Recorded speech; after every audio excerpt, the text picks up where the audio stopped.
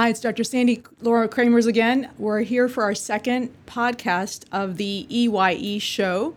I hope you guys will enjoy this series because it's meant to help many of my patients that have been asking for this for many, many years. So if you're listening to me on the podcast, of course, hopefully you're blinking and enjoying the ride. But if you're listening to me on the video, please close your eyes if I'm not showing you anything interesting. We've been practicing this with a lot of patients of using your eyes for only eye-worthy things. So if I show you something interesting or somebody you love shows you something interesting, you open your eyes. If you're at work and you need to open your eyes, you do.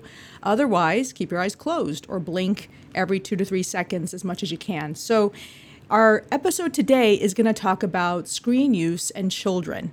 And I think a lot of us, especially parents, are concerned about this. A lot of what I'll talk about has to do with adults as well. Very, very common sense. And we want to talk a little bit about what is excessive screen use. What does that mean for yourself as an adult, for your children, grandchildren, so forth, your friends' kids, if you're an aunt or uncle. And so today we'll talk a little bit about those kinds of issues. And in the first episode, we talked a lot about kind of the idea of what does dry eye really mean? What are the symptoms? What is the main cause?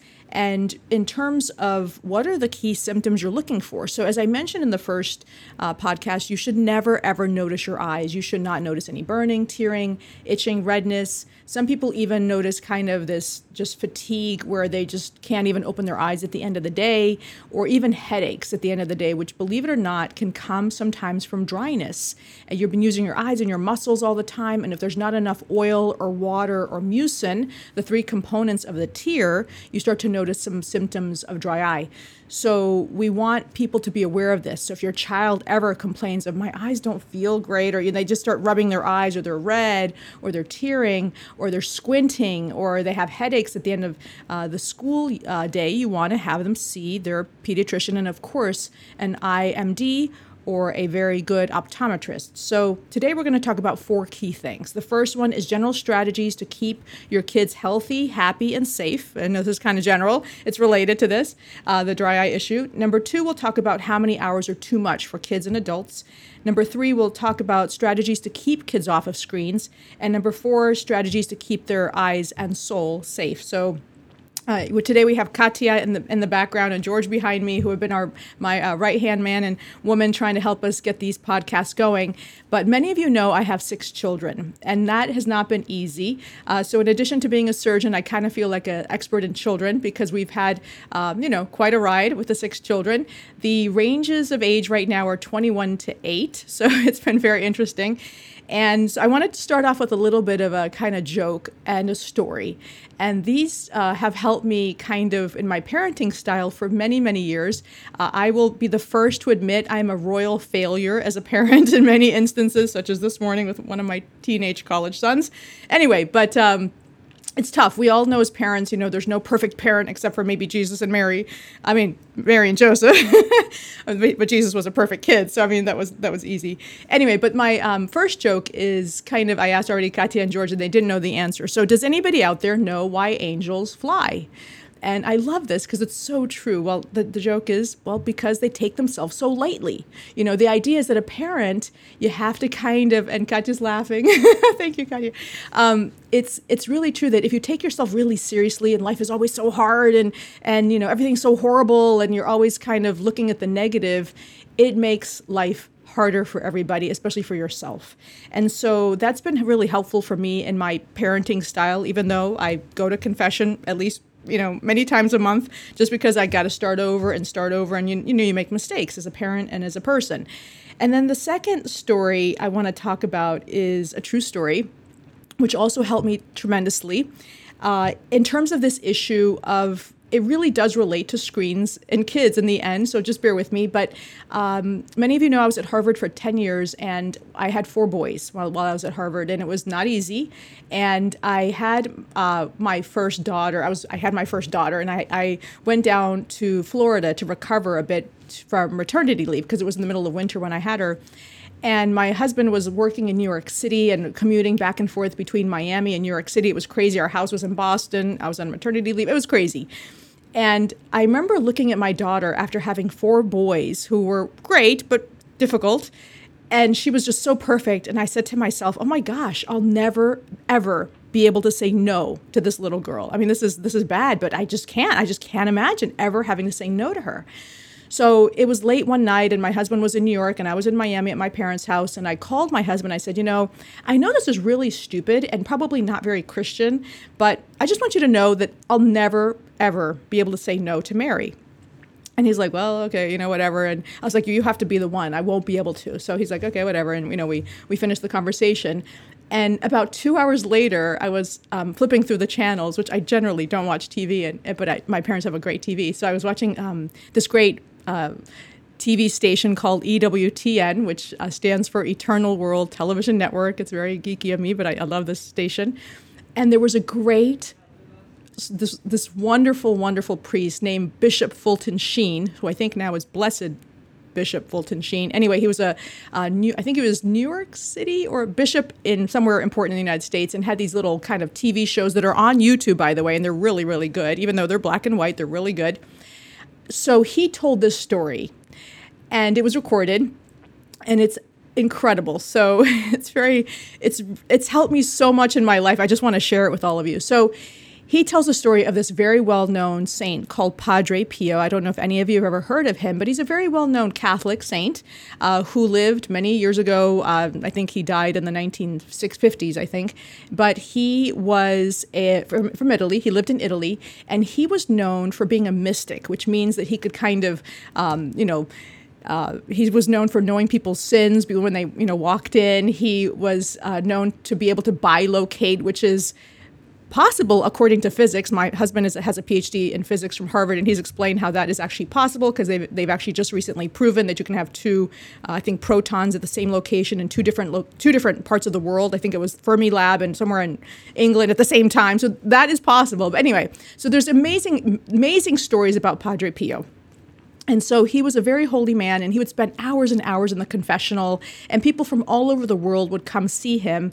And, sometimes they'd wait for a long time. And he had a tiny little church and a tiny little confessional with a tiny little curtain that you'd open to go into the confessional and, go out, and there'd be people waiting for, a long time outside. And this was many years ago. And so there was a woman that walked into the confessional and kneeled and said, Father, forgive me, for I've sinned. And immediately he said, and this does not usually happen when you go to confession, but he said, criminal, criminal, criminal. And she got up and she left, and she was horrified, and people were kind of like, uh-oh, what'd you do? And so she runs out, she goes outside of the church, and she's obviously very upset. She finds the closest priest, and she says, why did Padre Pio call me criminal? And they're like, we don't know, you got to go back and ask him. So she goes back the next day, and she's waiting in line, the same, as before, and she kneels and she said, Padre Pio, why did you treat me so badly? Why did you call me criminal? And he said, because I saw the souls of your 3 children in hell because of your permissiveness. And I was like, oh! So as soon as he said that, I was like, oh! I called my husband and I said, oh my gosh. I told him the story, and I was like, I will say no to Mary every single day. So that was kind of, for me, very formative, because I am a Christian and I do believe in heaven and hell. And anyway, so that for me was helpful, because as a mother, you love your kids. You want the best for them. You want to do everything for them. You want to say yes to everything because you love them. And that story for me was so helpful, because that is actually not really love. You're actually hurting them because you want them to, in my situation, of course, go to heaven. If you have faith, you want them to be happy eternally. And I believe there is eternity. So that was very helpful, because it kind of guided me like, look, I need to think about the long game, not the short game, not what gives me pleasure or what gives my kids pleasure in the short term, but the long game. And of course, I've failed this many, many times, personally and as a parent. But I think we keep trying, you keep trying. So that was helpful, because it relates to my general philosophy of how to raise children, how to use screens, how to keep them safe, both their eyes and their soul when they're using screens, how to teach them moderation. It really has helped me in every aspect. So we have tried to use that, or I've tried personally to use that to help me. And this relates on how I was raised and how my husband was raised. So I'm from Bolivia, South America, and my husband's from Boksmeer, the Netherlands, a very tiny town in the Netherlands. And we were raised completely different. Even though we're both Catholic, we were raised very different. His parents would default always say no. If he asked anything, the default was no. I was raised where the default was always yes. My father, who's a wonderful cardiothoracic surgeon and very accomplished, trained with the first heart transplant surgeons in the country, Dr. DeBakey and Dr. Denton Cooley, very, very wonderful surgeon. His philosophy is you should always say yes to the children. And let's just put it this way. It's been hard. Saying yes to your kids is not the solution. It doesn't really lead to happiness sometimes in a family. So it's one of those things I've learned by looking at families. Of course, if I have a big family, I have 6 kids, I always look at the happiest families and research them and see what did they get right, what did they get wrong. And, we make mistakes, as I mentioned, but you try to take the pearls from the good families. And so one of the things I have learned, and there's many things I've learned from good families, but it's important to try to have kind of a general unity if you can, trying to be strict early on, very loving, cheerful, funny, but don't be their friend. You can't be your child's friend early on. You just can't. And if you try, it's going to turn out the wrong way. That's what I've learned. You don't have to be terribly mean and nasty, but you want to be strict. The stricter you are early on, the better, because it's all downhill from there. And we've learned that. My older kids, we have 2 in college, one's at Harvard, one's at Columbia, have said how we've, become so lax as in our old age. We are so lax. The younger kids would have, they would have never gotten away with what the younger kids get away with. And they're probably true. That's probably right. But we have the idea that, we want to try to teach the older kids as well as we can so they can also help us, remind us how to stay strong as we get older. So that's my general philosophy. And so I do think that when we talk about how many hours is too much on the screen, it really generally depends on the child and in the sense that there is a maximum, we think. So I mentioned in the paper that we got published in the American Journal of Ophthalmology, and I highly recommend everybody prints it out and reads it. It has really interesting points there, but the key thing was that in the New England Journal of Medicine in 1992 or so, a group noted that 4 hours should be the max for adults, because after 4 hours a day, the dry eye symptoms increase, and they noticed it seemed to be statistically significant. And that was many years ago, and that was adults. And now in 2021, that's almost laughable. What kind of job can you have where you're on screens less than 4 hours a day? It's very difficult. So with children, I would have to say it should be much less than 4 hours a day, but it depends a little bit also on their meibography. So you've seen this before. If you've seen my videos, I'm showing it on the video version, but everybody in the world should look like this top line, where these white lines that look like kind of piano keys. So imagine your white piano keys on your piano, they're filled with oil, and those should stay until you're about 90 or 100 years old. I've seen many people that look like that. But what's been happening, and what generally does happen in people, is that they do start to dry up, where these dark spots are scar tissue. So if a child comes in and they look like grade 3 or 4 atrophy, meaning these white piano-looking glands, oil glands, are drying up, I tell the parents they can't go into the IT profession. They can't be a computer programmer until we fix the blinking problem and maybe even the blue light problem, because their glands are going to dry up and they will be miserable. That's what we think. And it's crazy because I don't have the data to prove that per se. We haven't proven causation in the paper. We've proven association, but that's what I'm seeing. And I'm seeing a lot of computer programmers that for whatever reason, they are coming in with significant symptoms and not even able to look at a screen. So there are many factors. So if a child has an autoimmune disease, such as rheumatoid arthritis, or even eczema, or any type of skin condition that's severe, Sjogren's syndrome, post-transplant, and had chemo and radiation, and their glands kind of look like grade 3, 4 atrophy, the screen use should be probably limited to less than 2 hours. And we follow it over time to see if that's too much. We don't know. So it's really a tricky one. So the same thing with adults. We base the decision on how your glands are doing. The less screen time we know, the better. And so the American Academy of Pediatrics did say that children between less than 18 months should really avoid all screen time.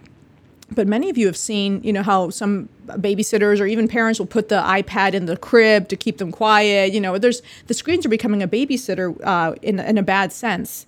And they recommended children between 18 and 24 months to have high quality programming with parents at parents' discretion. But that could be 6 hours of screen time because the parents just don't know the danger. And I'm going to talk a little bit about what exactly that danger is in just a moment. Ages 2 to 5, limit screen use to less than 1 hour per day of high quality programs.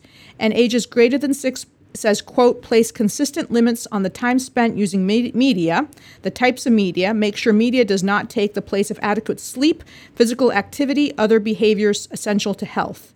And so the American Academy of Pediatrics has some guidelines which are somewhat helpful but vague. And they're vague because we don't have data to prove what we're saying, except to say that they're vague because we don't have the studies that really prove the point, except to say we have to be very careful, because if you teach a young child, especially less than 2 years old and even less than 6 years old, to look at a screen, what starts to happen is their brain, inside their brain, and we go through the actual places in the brain this happens, starts to decrease their blinking rate. And that's a fact.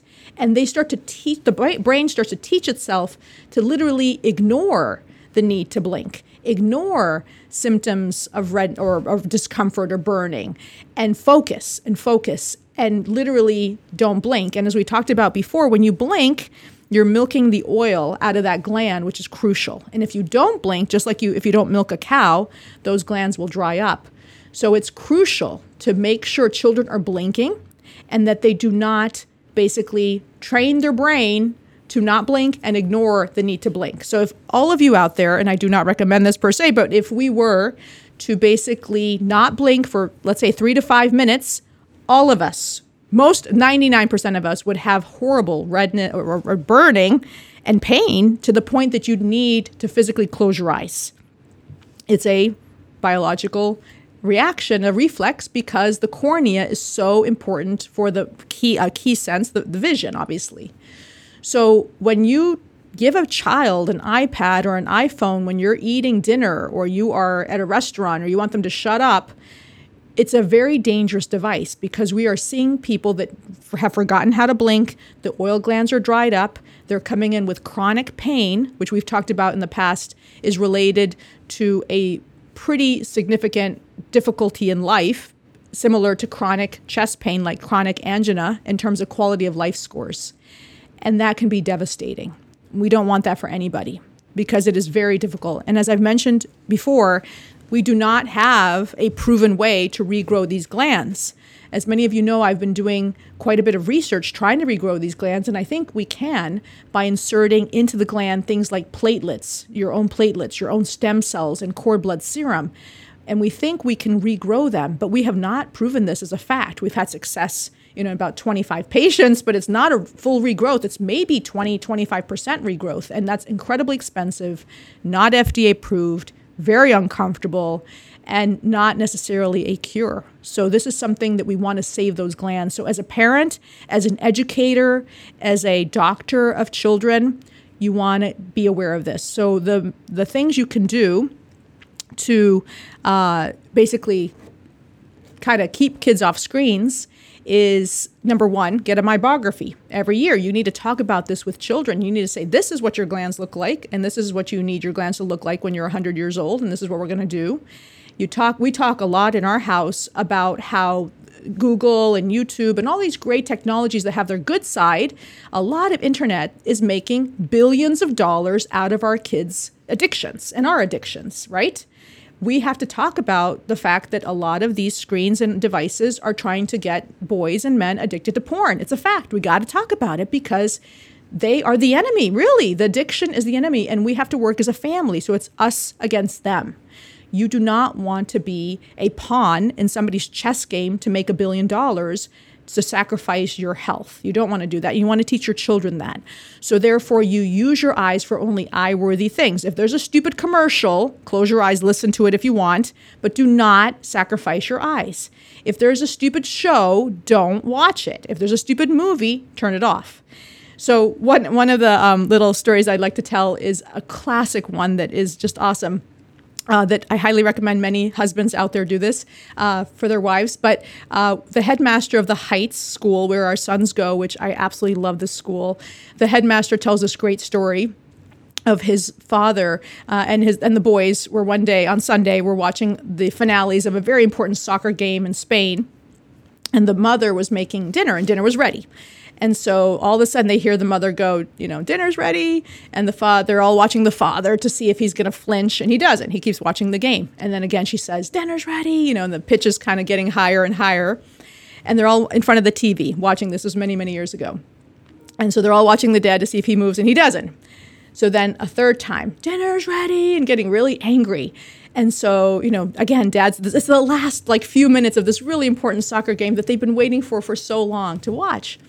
Finally, they hear her footsteps coming, up the stairs. And she says, well, you all clearly love this TV more than me. And so he rips the TV out of the wall, opens the window and throws it out the window. So he just didn't say anything.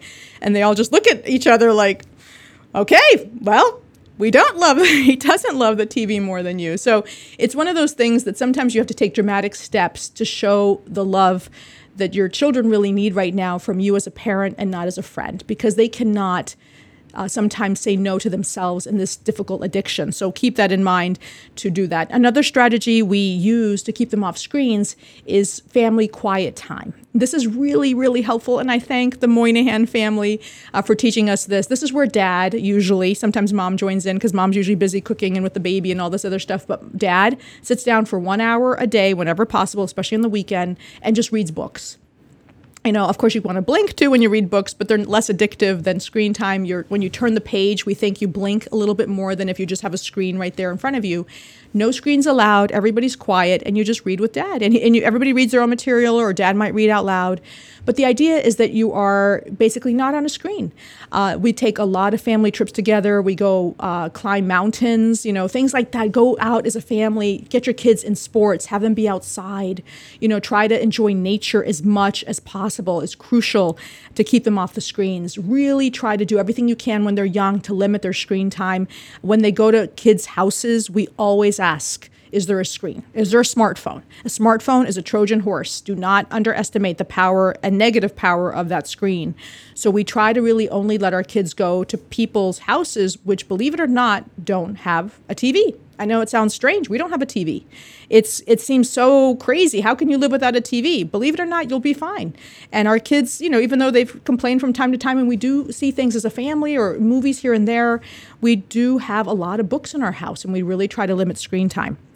So those are the key strategies that have helped us. And then what are the strategies to keep their eyes safe? So one of the most important things you've heard me talk about, and I'll keep talking about this whenever we talk about dry eye, is the warm compress. So the heat, the warm towel, washing your face with warm water morning and night. It's crucial for kids to learn that early on. It's crucial for your kids to see you doing this. My kids see me with a warm towel every morning, washing my eyes, either with dry heat or wet heat. I prefer wet heat, but the studies have said dry or wet is fine. So just the heat is the only way to open the pore of the meibomian gland, the orifice, and try to liquefy that oil a bit. And as you blink after the heat or gently massage up and down or side to side, that blinking and the kind of gentle compression is trying to milk out that oil so your body will produce more oil. So that's crucial for kids to learn every day, just like brushing your teeth. Do that every single day. When they're on the screen, we, of course, limit screen time. The little kids are allowed 30 minutes a day. If you have homework, now with Zoom, obviously, it's been very, very difficult, but we still try to limit as much as possible. So really trying to just kind of think about, talk to your children about what's safe for them. And a lot, as I mentioned, is based on their meibography. But even with a normal meibography, you want to still teach them to have that temperance to limit their screen time. And then the idea of looking away. So every 15, 20 minutes, looking away, 20 feet away for 20 seconds, blinking, trying to close your eyes. My kids know I will walk around and say, blink, blink, I'll turn off the screen. I'll say, okay, we're going to take a break. You're going to close your eyes. You're going to blink, look at a book for a few minutes, have a notebook when you're on Zoom, always have a notebook. So you can constantly take notes in the notebook as opposed to doing it on the screen. That's really important to kind of keep that in mind. In college students, same thing. As much as you can, have your notebook near you. Tell your teacher you're not sleeping, you're going to close your eyes. They will understand. We have had a record number of teachers coming in this year with dry eye complaints and styes. It's crazy. So we do know that they will understand. And so to keep that in mind. So those are the things that have helped me throughout my career, of course, my life, and also now my children's life. I highly recommend you all pass this on because we are in a battle to keep our kids safe, and both their eyes and their soul, as I like to say. So think about those things that you can do yourself and encourage others around you. And think about those things because you will see, all of us have seen that child in the restaurant while the parents or adults are talking on the screen, playing some video game they've become addicted to. And then when you take it away, the child has a temper tantrum, right? That's an addiction. You got to treat it right away because it will get out of control. And then they'll come see me begging to be treated with these crazy, difficult, experimental, uncomfortable procedures that work, but are still experimental. So we want to avoid that. Anyway, I hope you enjoyed this podcast. Please send us your questions and comments. We are always here to kind of help you with any eye questions. And I hope you enjoyed this episode. Thank you.